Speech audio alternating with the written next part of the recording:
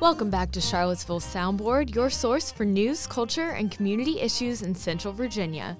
I'm your host, Mary Garner McGee. Soundboard airs every Saturday at 6 a.m. on WTJU 91.1 FM. Soundboard also comes to you as a podcast that belongs to the Virginia Audio Collective. Tune in, subscribe, and find out what's happening in your community. And follow us at our new Twitter account. We're at CVL Soundboard. This week on Soundboard, we talked to Charlottesville Tomorrow about the role public transportation plays in the city's ambitious climate goals, plus a conversation about the University of Virginia Press and its role in promoting public intellectualism. Today we're joined by Charlottesville Tomorrow reporter Charlotte Renee Woods and editor Elliot Robinson. Charlotte, our elections and government expert, has a new beat. Can you tell us about covering climate change for Charlottesville Tomorrow? Well, it is obviously a global issue, but covering it from a more narrowed down local perspective is being able to track the little incremental things that are helping get to those goals. And a lot of that work ends up tying in with government coverage. So it's a nice little fusion for me. What are some topics you're eager to dig into? Transportation, because it emits a third of the greenhouse gas emissions, especially with the city and county having set these 2030 and then 2050 climate goals. They actually want to reach net zero by 2050. Ambitious. Yes. But there's a lot of different ways in different areas you can do that. And transportation obviously is a really big part of that. A greener grid, renewable resources, less reliance on natural gas and coal. There's some renewable energy companies based in Charlottesville, like SunTribe Solar, Segura Solar, Apex Clean Energy, which does a bit of solar, but also does mostly like wind turbines. So in your first climate-related article of the new year, you write about Charlottesville area transit bus services, which are often called the CAT. How is transit related to other equity issues in the city, like housing, food justice, healthcare needs? So if you are in a family where you have no car, or say your family can only afford one car and you're not the person who gets to use it, you need to rely on public transportation to get to work, to get to school, to get to the hospital, to get to the grocery store. And if the service doesn't extend to where you are, you end up walking very far, or you end up spending a very long time taking a roundabout route to get to where you need to go. Yeah, and if you have a lower income and you're outside of an area where there is bus service and you're relying on the car, that if something happens to it, you have no way to get to work, then that might lead to you losing your job. So it just becomes a domino effect. Yeah, domino effect. Yeah, and right now there are some people who take the bus because they can and they want to, and then there are people who take it because they have to. And if over time, as Regional Transit Partnership collaborates and comes up with plans together and kind of streamlines routes, adds new routes, whatever other changes they make, and think regionally between the city, the county, the university, and then surrounding counties, it would incentivize more people to take the bus because they want to. Who's responsible for transportation planning in Charlottesville and Albemarle? Right now, there is a relatively new director of Charlottesville Area Transit, Garland Williams. So he's come in sort of over the summer, and he has previous experience in Greater Richmond Transit Company in Richmond. Their big monumental thing they did in the last 2 or 3 years was the Pulse Rapid Transit. They created a bus lane on Broad Street, which is the street that encompasses the most parts of Richmond. And that bus is very streamlined, and public transportation ridership has gone up there. And then we have the Regional Transit Partnership here that has different stakeholders in the region. So obviously Garland sits in on it for CAT. There are city council and board of supervisor appointees who serve as the liaisons to their respective governing bodies. You've got Jaunts, you've got UVA was recently officially made a partner. They've been there giving suggestions all along, but now they can actually take votes. And I think there's other entities as well. Also on the Regional Transit Partnership is the Thomas Jefferson Planning District Commission, which they have their hand in a lot, like all things planning, to include transportation for this region of the state. So they're really important voices to be part of that. Why is it important for the Charlottesville-Albemarle area to have a robust public transit system? The big one is climate, especially these climate goals. As I said earlier, transportation is one of the biggest emissions that we have. Even just more people taking a bus, even if it's not an electric bus, that's already making an impact. But if those buses can gradually transition to running on renewable resources, and if over time, if those buses can run a bit more effectively and encourage more people to take it, it just gets better and better, and the area can start to reach its goals. And yes, our area, quote unquote, has sprawl, but compared to a lot of areas, we are compact enough that people really shouldn't have to take their personal vehicles to get to a lot of destinations. I've looked at another study that said on average, the person only needs to go about 2.5 miles between their two destinations in the Charlottesville and Albemarle area. So if we had a more robust bus system and better pedestrian and bike access, we could get a lot of cars off the road that will really aid in making the area less congested. And the first thing that comes to mind for me is that around UVA with the medical center, West Main Street, University Avenue, Jefferson Park Avenue are usually just completely clogged. And if a lot of those workers could get there without having to take their personal vehicles, that could empty those roads out a bit. Faster EMS response times. Most people probably recognize in a general sense that it's environmentally better to take public transit than rely on a personal vehicle. What are some of the specific or lesser known benefits to using public transit? It could have like a psychological mental benefit, at least from, this is anecdotal. I would probably need to do a whole other follow-up article talking to psychologists about this. But when I lived in New York, sometimes you come home, you're at the end of a long work day, you have to drive. Some people in traffic drive you nuts and make you mad. And when you're taking public transportation, that gives you a moment to zone out, listen to your music, read a book, just collect your thoughts or reflect on your day. And it can be really meditative. The article also mentioned things like wear and tear on the road. Yeah, there's that whole, local government economical benefit, because if there's less amounts of cars always driving on the roads, you're not wearing them down as much. Your local government doesn't have to constantly fix potholes or repave roads. Is CAT an affordable option compared to driving? I think it would be interesting to do an article where I analyze a person's gas bills for per month or per week. And also by car type, because some cars guzzle more gas than others. Like maybe the 5 most popular cars in Charlottesville, what's your gas money like? How much miles are you traveling compared to how much is bus fare and how often would you take the bus? How much is bus fare? Cash fare is 75 cents for a one-way trip. Day passes are available on CAT buses and provide unlimited service on a single calendar day for $150. That is so affordable. What is it monthly? 3-day, $450, 7-day, $10.50, 30-day, $20. Looking at those fares for the 30-day pass, for example, if I stay in the Charlottesville, Albemarle area and I don't visit friends or family outside of the state, I fill up my gas tank about once a month, and it's definitely more than the $20 for a monthly pass here. Mm-hmm. Yeah. And that doesn't even include all of the other costs associated with relying on a car to get to work, like parking, paying for repairs, making your car payments, paying for insurance.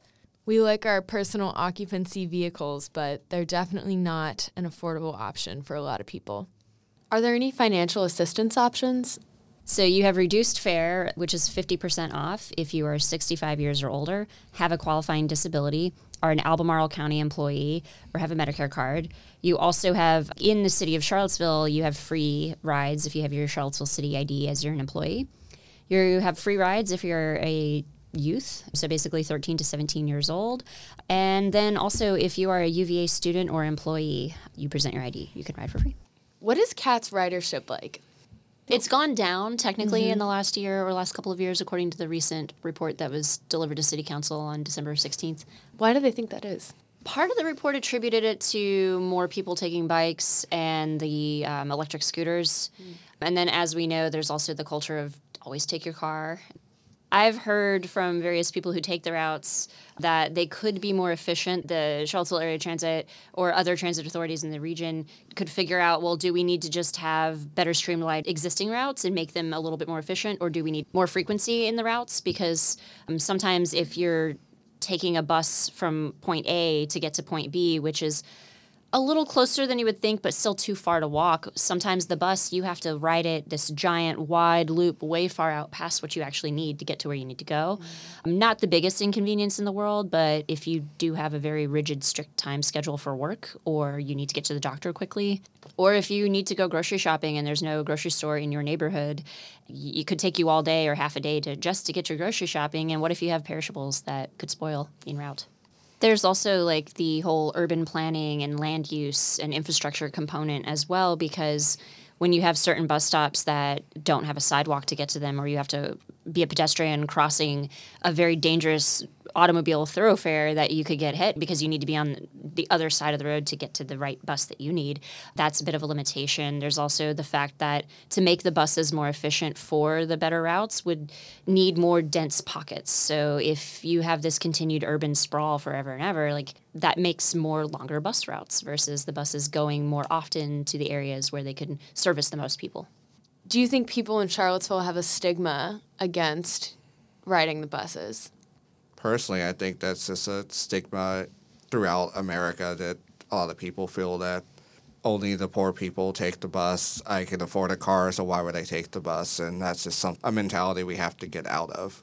How accessible are the CAT buses? What are some of the opportunities to make our whole transit system more accessible to people of all abilities? I think the biggest obstacle is that some of the bus stops aren't in optimal positions because our sidewalk infrastructure isn't great in some places. So you have some stops that are just on the side of the road. It's either just a curb or just a gravel shoulder. And depending on what your abilities are, that is not the ideal place to be trying to board a bus. Your article talks about the fact that as housing costs continue to rise in the city, people are starting to move farther and farther out. This impacts multiple levels of income. There are certain places where your housing vouchers aren't accepted. So if you are lower income and you have housing vouchers, you have to go further and further out to find a place to live. Or say you were making enough money that you were okay in your apartment downtown, but then rent is going up, or you were looking to be a homeowner and prices are skyrocketing, so you're going to start to look further and further out. And that means if you have a car and you don't take public transportation, that's more personal occupancy vehicles driving in. If you do rely on public transportation and it doesn't extend to where you are, as Elliot was saying, how are you going to get to work? Are there any plans to expand coverage to better serve commuters? As of right now, I think there's a lot of conversations and planning that will take place over the next few weeks and months. There's been some turnover in local government. I'm going to be going to every single RTUP meeting. Right now, when I was speaking, at least with Garland Williams from CAT, he was basically saying, I can't give anything concrete right now, but I need to continue talking to the regions and hear what they want and what they need. So I think some of this will come from residents advocating for themselves, reaching out to their boards of supervisors, to their city councilors, and then the city councilors communicating to the various stakeholders and agencies and planning people on, hey, this is where we need to get on the same page on various things. Are there any creative transit solutions in other cities that could serve as a model here? We had mentioned the Pulse bus system in Richmond that has a dedicated bus lane. There are some ideas to put dedicated bus lanes in on Route 29 with the Rio Road overpass, for example. There is space that they could put in a bus stop there. There's this anticipation that something might happen, and I think having some sort of rapid transit up Route 29 would serve a lot of purposes because we have Hollymead Town Center and the surrounding Forest Lakes neighborhood, the airport, and if someone could live downtown or live farther down Fifth Street and be able to take mass transit to the airport or to shop at Hollymead Town Center, it would be a huge help. Or the people who live farther out, for example, they live in Green because things are cheaper, that they can go to like a park and ride lot and then take mass transit the rest of the way into downtown. That would serve some of the solution of congestion in the area. Yeah, I think about how long it can sometimes take in a car to get up and down Route 29 and think about how much it would change the conversation if there was a dedicated bus lane and it was actually faster to take a bus than to drive your own car. Also, I remember during the elections when I was talking to the County Board of Supervisors candidates, that's actually something that popped up a couple times was what Elliot mentioned about park and rides in the further reaches of the county and surrounding counties, to be able to drive your car a little bit or walk a little bit, depending on how close you are, and then mass transit the rest of the way. Do you have any tips for people who might want to incorporate buses into their regular transportation routines? Talk to Sean Tubbs. Sean Tubbs, former Charlottesville Tomorrow reporter. And now he's with the Piedmont Environmental Council, so you see him showing up at council and supervisor meetings to advocate for things. He worked out his own system, and as I used him sort of as like an anecdotal lead into the article, he was telling me about how it took him some trial and error, and his boss was very understanding. Not everyone has a boss that would understand that way, but trying to figure out if you really are gung-ho about taking it right now, how you can make it serve you best. Yeah, and to piggyback on what Charlotte said, that if you have like free time, if you're just like trying to think, what am I going to do today? It's like one idea could be, well, I should see if I can get to the downtown mall or to Fashion Square or to Stonefield without taking my car. And if you have kids, that could be a kind of an adventure for them to help you all like try out the bus system. I mean, it's one of those things where it's like, well, try it. You might like it. So, switching gears just a little bit, you recently made a trip to Richmond for the opening day of the General Assembly. First question, how did you get there? I did carpool. I was in a personal occupancy vehicle, but I was not alone, so.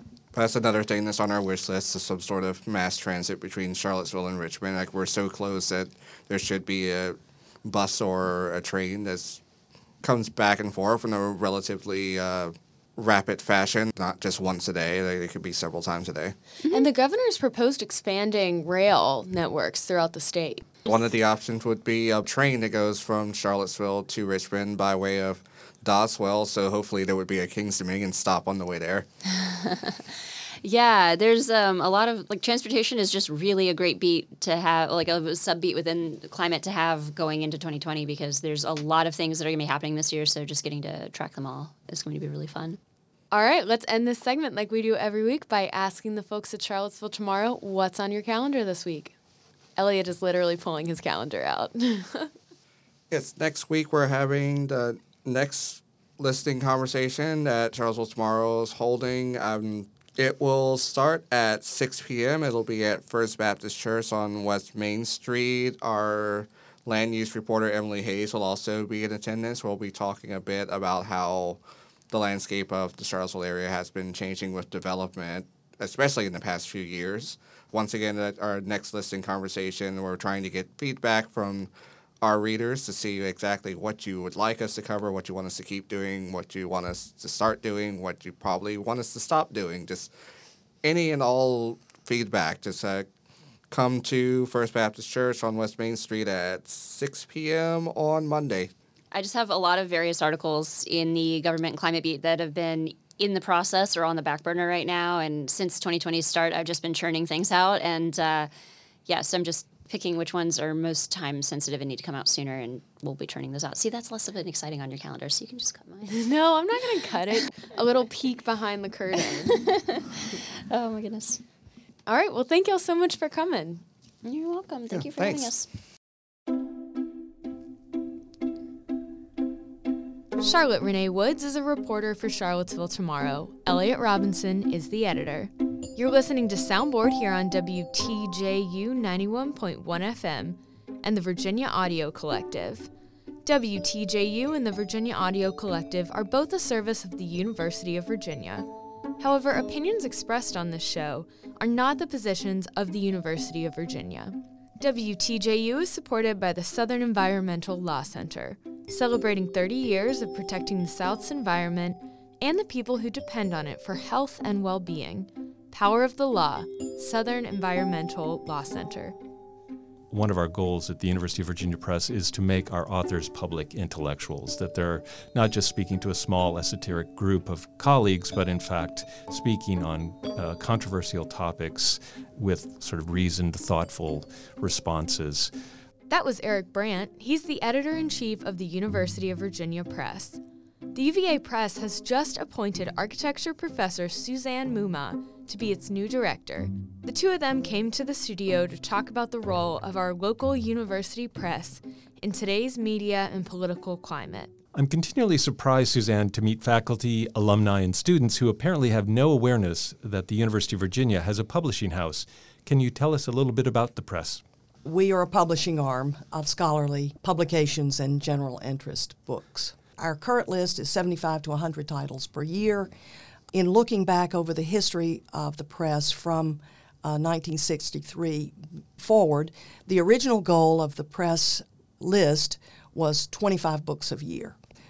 I think latest calculation was about 1,500 books in print on the back list, and as you say, our new list every year is growing.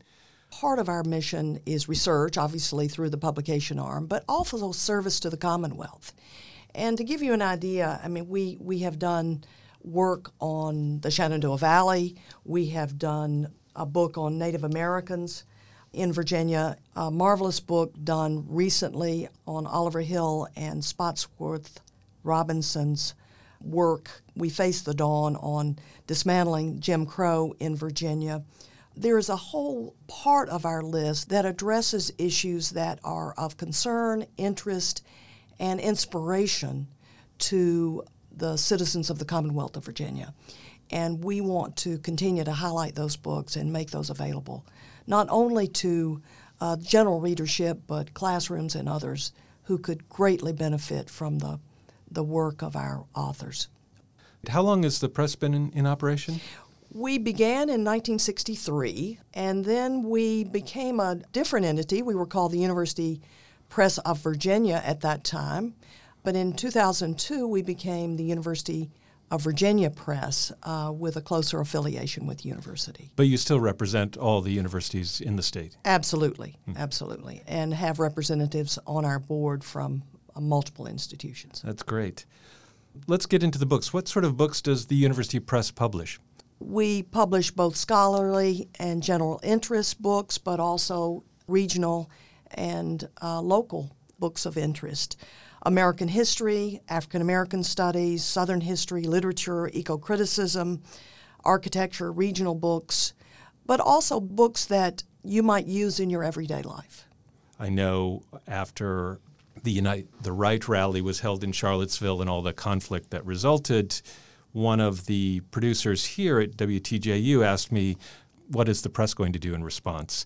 And the station is noted for its community outreach. It was a great question. I went back to our director at the time, Mark Saunders, and two books evolved out of that. One by a New York Times reporter who's local, Hawes Spencer, which is sort of a journalistic account of those days, Summer of Hate, Charlottesville, USA. And the other was a more academic collection by Lewis Nelson and Claudrina Harold, both professors at UVA, called Charlottesville 2017, The Legacy of Race and Inquiry. As its new director, do you have any plans to grow the list in any new ways? Well, I think we do. I think I have kind of three general goals which will involve the list. Let me say first that university presses are about knowledge creation and knowledge dissemination. So we are a research arm and service arm of the university. But my three goals are this, which relate to the list. Innovation, and what does that mean? It certainly means new avenues for readership, but more than that, it means building on what we have already on our list and how we can create different avenues and different readership through that list.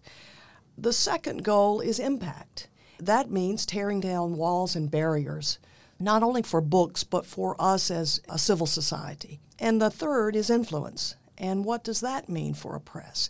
In my view, it means challenging and facilitating new conversations that allow people to think and act in new and different ways, learning from others.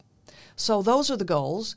I suspect that we, under Eric's leadership, will be acquiring new books, new thinking, new avenues to achieve those three goals. How has the press adapted to the digital age? I'm going to turn and ask you to join in, please. We launched the Rotunda series that has been quite successful. Our digital platform, Rotunda, it's created a platform that is part of it is open access, but part of it we charge libraries to make available to their users. We're publishing papers not only of early founders, but also presidents down through the line. So that's one of the major projects, but also ebooks across our list are becoming more and more popular. Yeah, the Pew Research Center recently did a survey which showed the number of readers, those people who've read an entire book in the last 12 months, has dipped slightly. The average hours per day that people spend reading, according to the U.S. Bureau of Labor and Statistics, is less than what we spend at the gym. But there's much more things competing for our attention, social media, online stuff. So I think it's important that not only the press and publishing accommodate that when ebooks first came out, it was about the same time as the recession. So publishers had real challenges at that time because there was less money for books, and they didn't have a business plan for ebooks. So there was a lot of competition there and anxiety about what the future of publishing would be. But in fact, ebook use has leveled off. For general trade books, about 20%. For scholarly books, more like 12 to 15%. And so I don't think traditional books, paper, printing, and binding, are going away. And that's good news for publishers and I think good news for all of us. Former President Clinton recently, in a speech, told about the need for book-length arguments and that you can't reduce those to a tweet or an article. And that was reassuring to me as an editor that there's still a desire and need for thoughtful book-length arguments to make cases. What ways does the press partner with other organizations at UVA or elsewhere? A couple come to mind. One is our partnership with the Carter Woodson Center Institute series on Black studies. We released, and Eric was hosted, a wonderful event on a new book we published on the writings of Toni Morrison in partnership with the Carter Woodson Center. How is the press funded? Do scholars have to pay for their books, or do students pay for the press? How does that work? It's an independent auxiliary enterprise of the university that is supported by the sales of both our electronic imprints, Rotunda, and the e-books, as well as the sale of our hardcover books. We are fortunate to have a small endowment that helps us provide some additional support to the press, but we are an independent organization. We also get a small amount of funding from the university, our host institution. There are a lot of challenges to publishing. We've talked book publishing. We've talked about a few of them. How do you see, what's your vision for moving the press forward, addressing these challenges, and capitalizing on new opportunities? University presses are challenged, as are trade presses, to be able to be financially sustainable. That's the question. I think the bigger challenge, actually, money is always a challenge, the bigger challenge is for us to continue to do the kind of intellectual work that is important to the long-term health of our democracy. And that requires a level of thinking and consideration that goes beyond money. So money is one. That's affected us. E-books, the lack of reading, as you said earlier, Eric, certainly figures into it. I want to put a book in the hand of all those people that are texting someone that I see walking around the lawn. But the bigger issue for us is the impact issue, I think. So we certainly need additional support in order to financial support. That's part of the issue. But I think the big issue, great universities have great presses. So I think the university presses are the embodiment of what we think liberal arts universities, research universities are all about, and how we engage with not only our local university but the larger world in exploring ideas is both the opportunity and the challenge for all presses going forward. I want to say just a word about the University of Virginia press staff. Collectively, there are decades of experience from trade presses and university presses among this band of 20 individuals. And as the new director, I cannot tell you the honor and privilege it is to work alongside this caliber of people who are dedicated not only to scholarship and getting the books out the door, but this larger intellectual public scholarship mission that we have. The university is very, very lucky to have the University Press on its masthead. Thanks so much. I've been speaking with Suzanne Mumma, Associate Professor of Urban and Environmental Design and the new Director of the University of Virginia Press. Thanks, Suzanne, for joining us this morning at WTJU.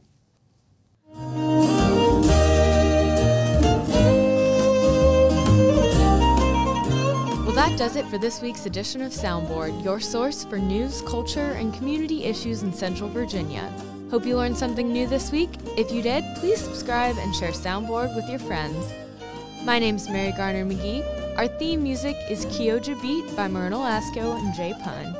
This is Soundboard. Catch us at cvelsoundboard.org.